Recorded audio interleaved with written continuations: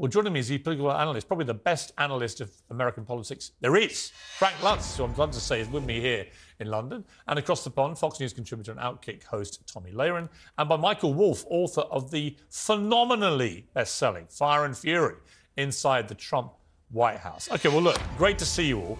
Michael Wolff, let me start with you. You know Trump as well as anybody. You wrote the devastating series of books about him. Can he wriggle off all these hooks, I guess, is the obvious question.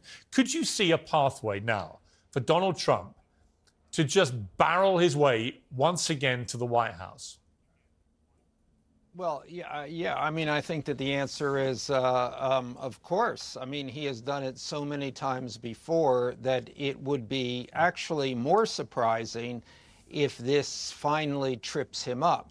I mean, I got a note from one of the Trump inner circle this morning that said we're in uncharted territory, which I think is true. To be found liable for sexual abuse in the middle of a presidential campaign is well, unprecedented. But will this have an effect on the campaign? It will certainly have an effect on the people who hate Trump. But the question is, will it have an effect on the people who love Trump? As so many things in the past that we thought would have an effect have not. So it is uncharted. We wait and see. Yeah, it is. Tommy Lehren, I want to play a clip from Chris Christie, who may well end up running against Trump to be president. He was on Fox News Radio and said this. You know, his response yesterday to me was ridiculous, that he didn't even know the woman. I mean, you know, how many coincidences are we going to have here with Donald Trump, Brian? I mean, he must be the unluckiest SOB in the world. He just has, you know, random people he's never met before who are able to convince a jury that he sexually abused them. I mean, this guy, it's one person after another, one woman after another. The stories just continue to pile up. And I think we all know he's not unlucky, that he engaged in this kind of conduct. All right, Tommy, give me some defense for Donald Trump here.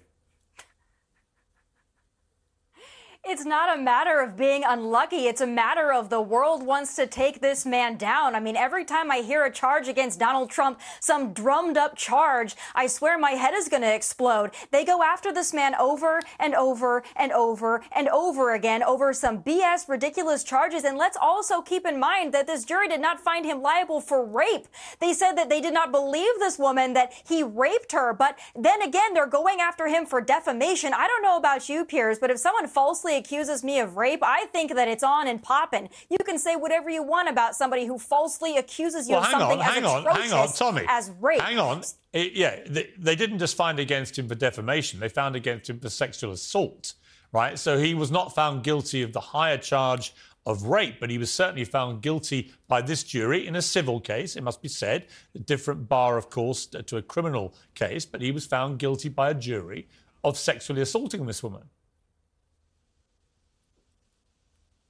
Yeah, and again, the same woman that went on CNN and said that rape was sexy. Okay, I'm sorry if I have a little bit of suspicion here. And this, honestly, as a woman, really bothers me because there are people with legitimate sexual abuse and assault and rape claims that don't come forward for this exact reason. People that make a mockery of it, like this woman, E. Jean Carroll, who wants her moment in the sun and her moment in the spotlight. They go after this man relentlessly. And then meanwhile, you've got the Biden crime family over there. Amazing that we're focusing on this and not the fact that we know now that the Bidens were involved in a massive bribery, pay-to-play scheme.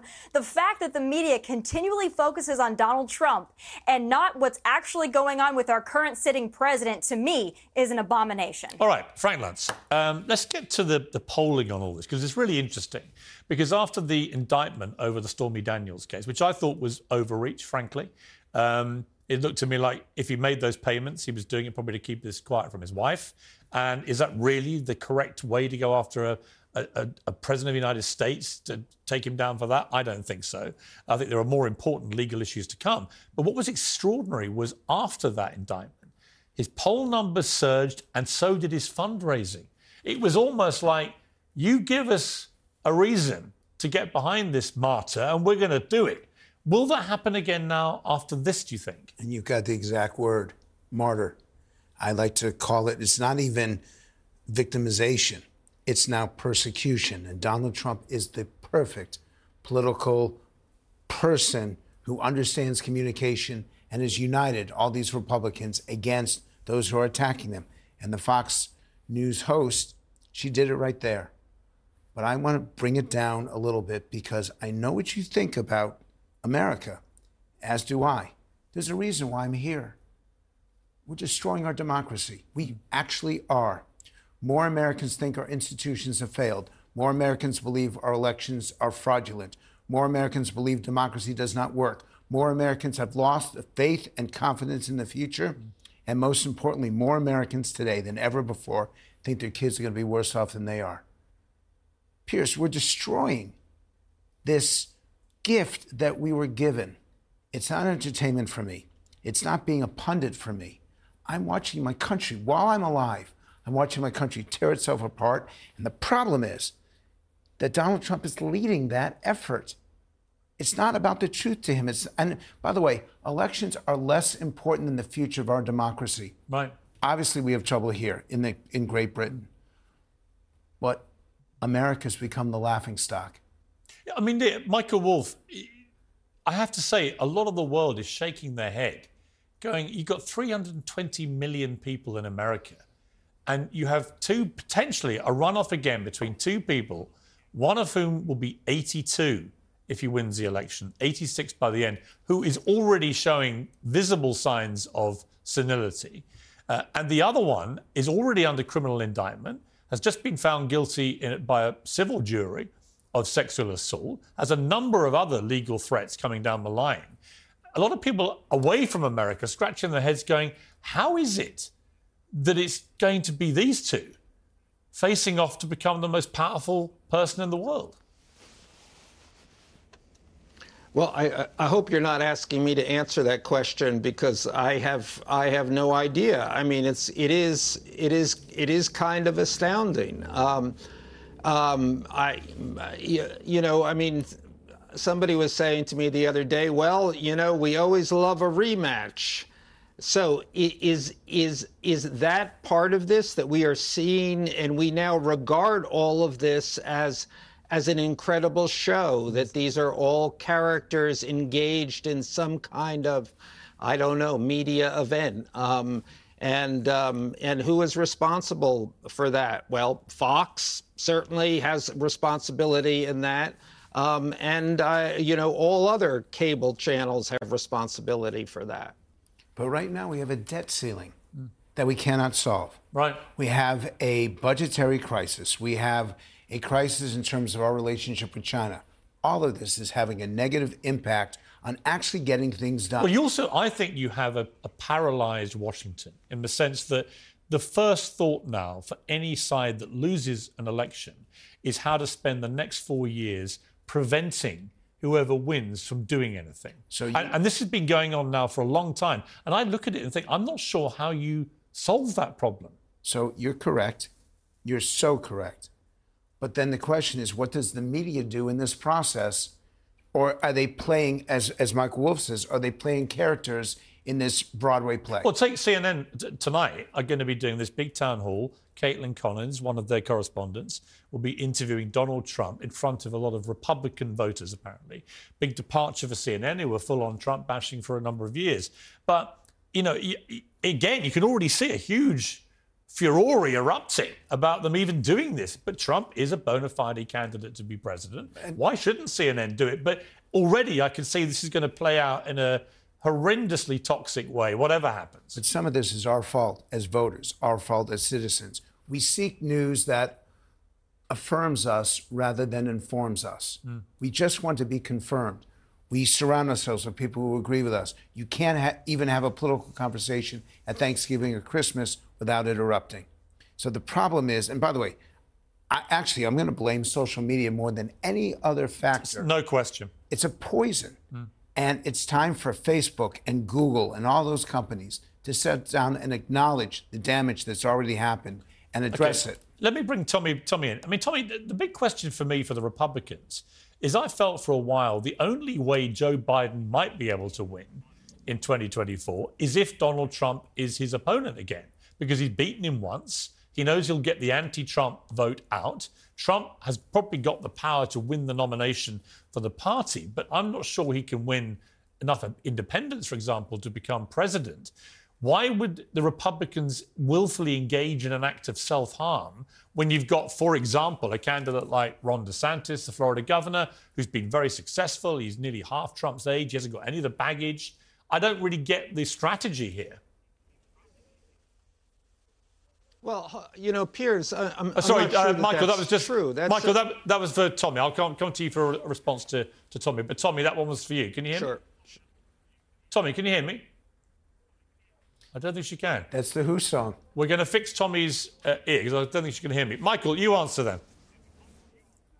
Yeah, you know, I mean, I think what you point out is the weakness of the situation to suddenly posit Ron DeSantis, and that's the only person that the Republicans and the media establishment have been able to posit. Oh, Ron DeSantis can run against him and do well. But everything that we've seen, except in the local Florida election, Ron DeSantis is an incredibly untried and weak candidate. He's actually a bad retail politician, which is and against Donald Trump, one of the greatest retail politicians of all time. That is true. It's the only no caveat, contest. yeah, the only caveat I would put in that is that if you looked at the recent midterms, most of Trump's endorsements lost or did badly.